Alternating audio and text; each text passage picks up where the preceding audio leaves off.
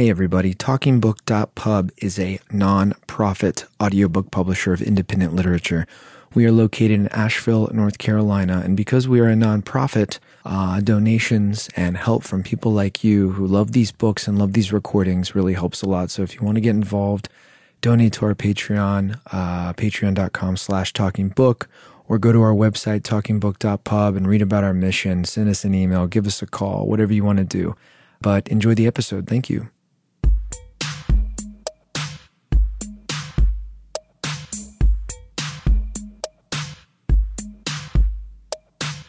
Hi, hello, greetings. If you're a regular listener of the Talking Book podcast, you may notice the absence of a beautiful, deep, rich voice belonging to one Chris Hartram. And that's because he is out of town right now in Raleigh, spending some time with the kiddos and the missus. So I'm filling in. My name is David Burr, and I'm the sound engineer for Talking Book. So deal with it. I can literally say whatever I want right now because I'm the one who edits the podcasts, and Chris isn't here to stop me. So see, I just did that, and I'm going to keep that in there, and I'm not even going to edit it out. Okay, so on this episode, you are going to be hearing from the amazingly talented Nicole Brown. And she came over along with her partner, Jessica Jacobs. And they came over to the studio the other night, and they read for a little bit, and it was magical and wonderful. And we just had a fantastic time with them. They're always amazing. So basically you're going to be hearing some of the reading that she did while she was here. And I have a few notes here that Chris wrote for me about this. So I'll be a little subservient right now and go ahead and read them. Nicole's second book, a biography in poems called Fanny Says, came out from Boa Editions in 2015. And we recorded the audiobook for Talking Book, and it was a fucking awesome time. Me and Nicole had a great time recording it over the course of about a week. So anyway, the following is from her new chapbook, To Those Who Were Our First Gods. It was a recipient of the 2018 Rattle Chapbook Prize. And the chapbook was delivered to all 8,000 subscribers of Rattle Magazine this winter, but copies are available from rattle.com. So anyway, here's Nicole Brown. Hope you enjoy.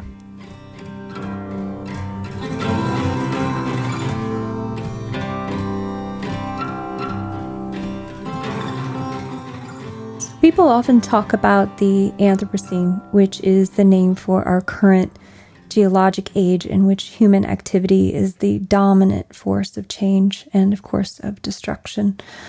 But what I often think of is what E.O. Wilson calls the age of loneliness, in which this world might be bereft of its fellow creatures. And when I read from this chapbook, I often start with this poem. It's a kind of an invocation to begin. It's a kind of a prayer to talk to animals. Lord, I ain't asking to be the beast master Jim ripped in a jungle loincloth, or a Dr. Doolittle, or even the expensive vet down the street, that stethoscoped redhead, her diamond ring big as a Cracker Jack toy. All I want is for you to help me flip off this light box and its scroll of dread, to rip a tiny tear between this world and that, a slit in the veil, Lord, one of those old-fashioned peeping keyholes through which I can press my dumb lips and speak.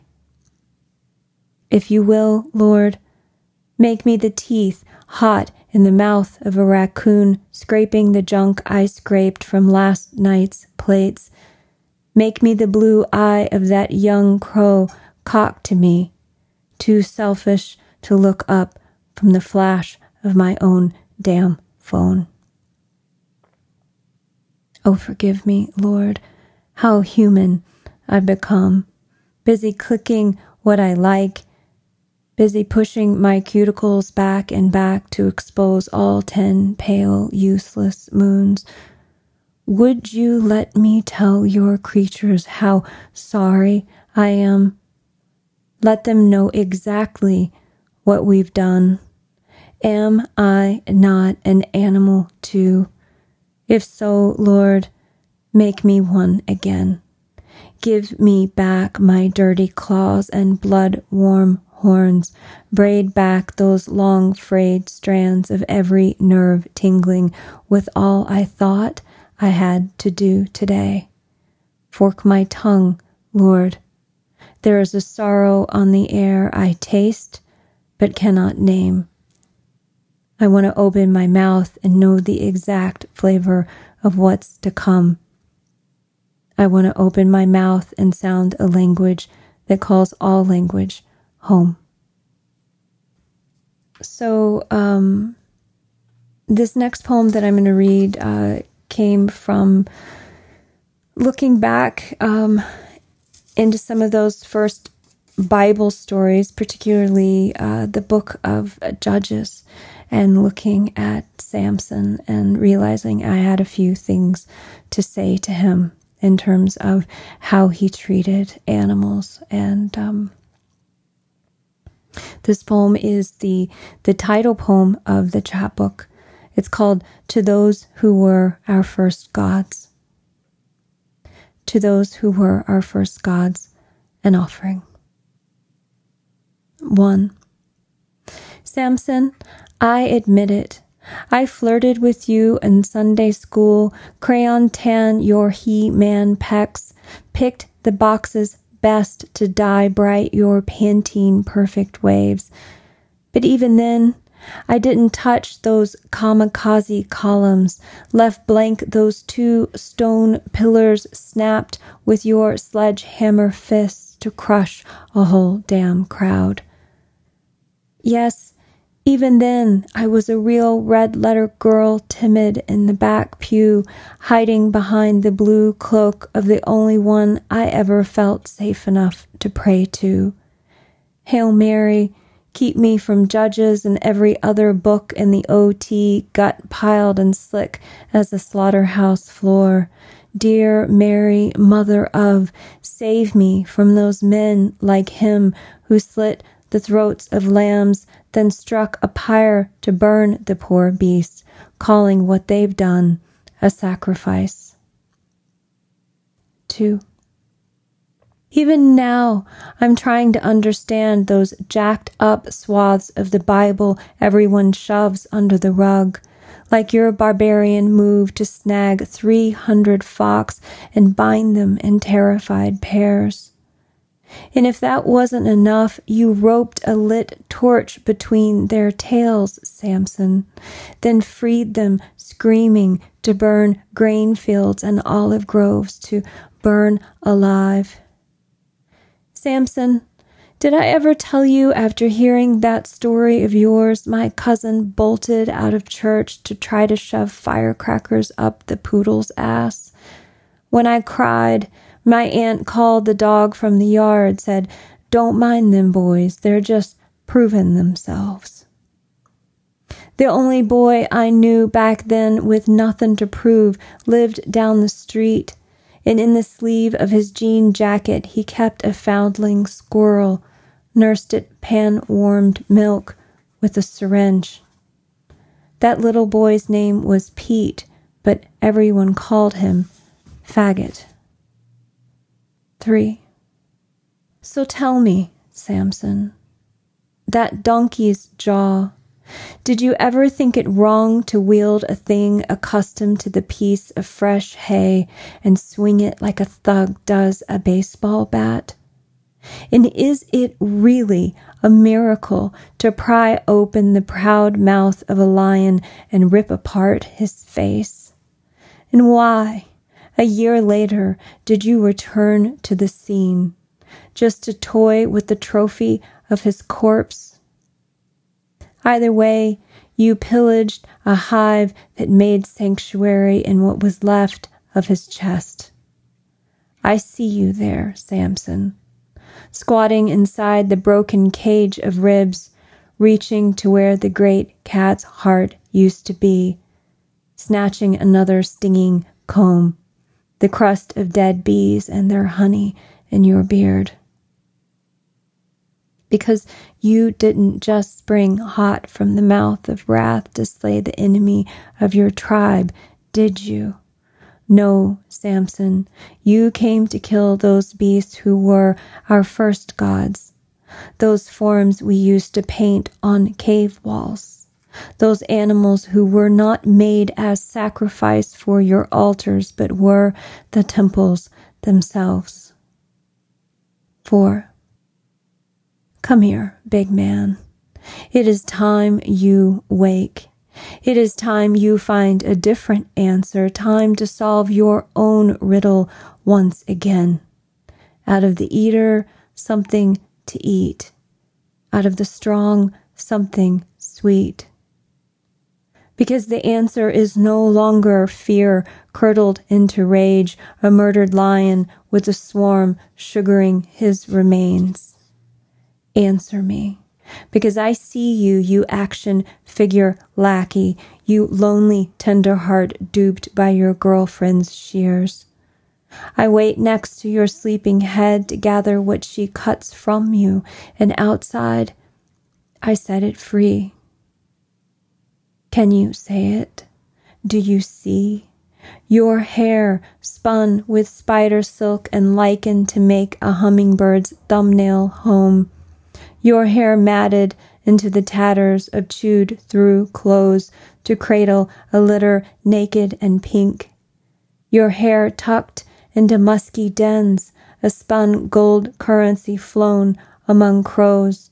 Your hair the soft bed where strays bleed and possums piss. Your hair lining every hollow, warming a throne of owls. You see, Samson? A whole kingdom steals away your locks by tooth and talon and claw, your strength taken from you, but given back to whom it rightfully belongs. So a large part of this project in some ways has been a pushback against what is the usual mode of nature poems, as a pushback against Mary Oliver, whom I adored in some ways, and of course who the poetry world lost back on January 17th. But for me, growing up in the Kentucky that I did, that world was absolutely untouchable. And for me, when I read her poems, I pushed back against her, not because her poems weren't beautiful, they were, but because it was the kind of beauty I thought I could never, ever access. And this poem is about that time. It's called No Ark, and it's for Mary Oliver. Ain't no foxes here, Mary. Ain't no grasshoppers resting in my picnic palm. Ain't too many creatures worth a poem like yours, just mewling strays tucked under the dangerous warmth of a pickup's hood, just poodles with painted nails clicking pink across Mama's linoleum floor. So few animals left to this chain store sprawl, this clocked-in, bottled, fluorescent-lit existence, even our air conditioned, our vents pointing down with a force fierce enough to keep a bouquet of daisies in full bloom for months. No marsh hawks or wild geese, neither. Maybe a pet shop parakeet with her dried green sprinkle on carpet of no consequential color. Maybe a street robin bobbing its dingy breast among the crush of lipsticked filters and Coke cans. Maybe a sparrow, like the one who kept pecking my window last spring, fighting who knows what, probably his own reflection. And because we believe in wives' tales around here, Mama said, "Be careful now. Death's trying to get in your home." But then again, once I did see a moth.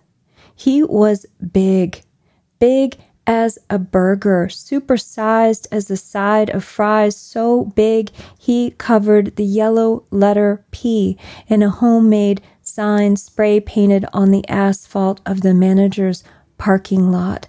Not no parking, but kept simple, no park.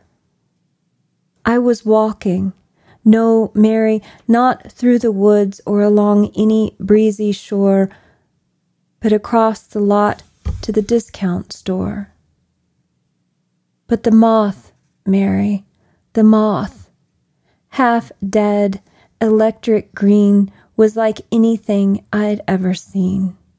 A Luna, I was later told, but back then I thought him a myth knocked out of the sky, a neon messenger sent to tell me that things were once different back when Noah had plenty to gather before the storm. But now, here it was, plain as day, spelled out for all who cared to see. No ark, as in, ain't no use. Not now, not anymore, as in, let it rain and rain and rain, ain't nothing left to save. And because I'm not you, no, Mary, I couldn't be if I tried. He scared the shit out of me. 4 drowsy eyes eyeing from tattered wings, 1 feathered antenna tasting my hair-sprayed artifice, his limp thistle legs that stuck to my hands when I carried him to a safer place. Well, not safe exactly, but at least a place where he would be taken by beak or tooth and not smashed by tires or stomped by some brat's shoes. But what I want to say to you is this. I was frightened. But once I tried to save a thing about to die, tried to ease what was to come. And the bad girl, mentally handicapped and happy just to have her first job, followed me with her rattling train of carts and her mouth of 2 small teeth tendered in a swollen pit of gums. And when I set the winged thing in the grass behind the dumpster, the girl, she threw that red mouth of hers wide, laughing and laughing into that long line of empty carts. I tell you, she knew, and I never knew empty carts to be so empty. Never knew how much each resembles a cage.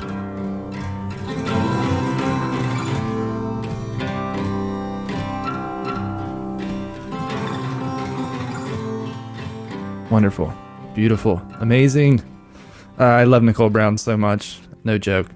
So that was it. That was her segment from the reading. And just so you know, next week's going to be part 2, and that is Jessica Jacobs.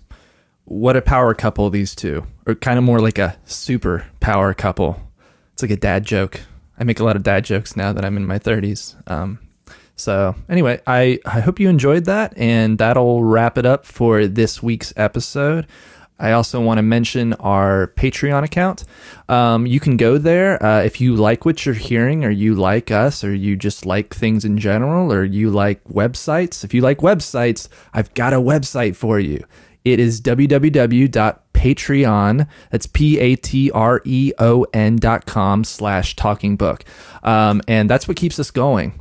Just donations and stuff like that. So if you want to do that, do it. If you don't want to do that, that's fine too. We love you just the same.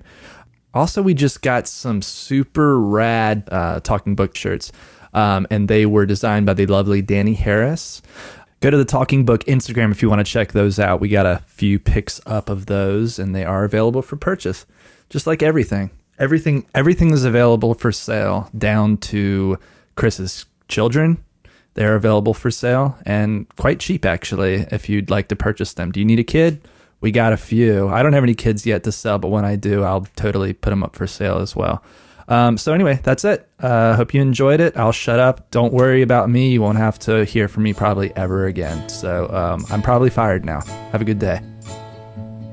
Like a bishop who has forsaken sympathy, chasing sister squares,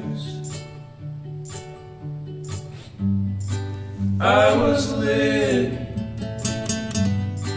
before I knew that you were there.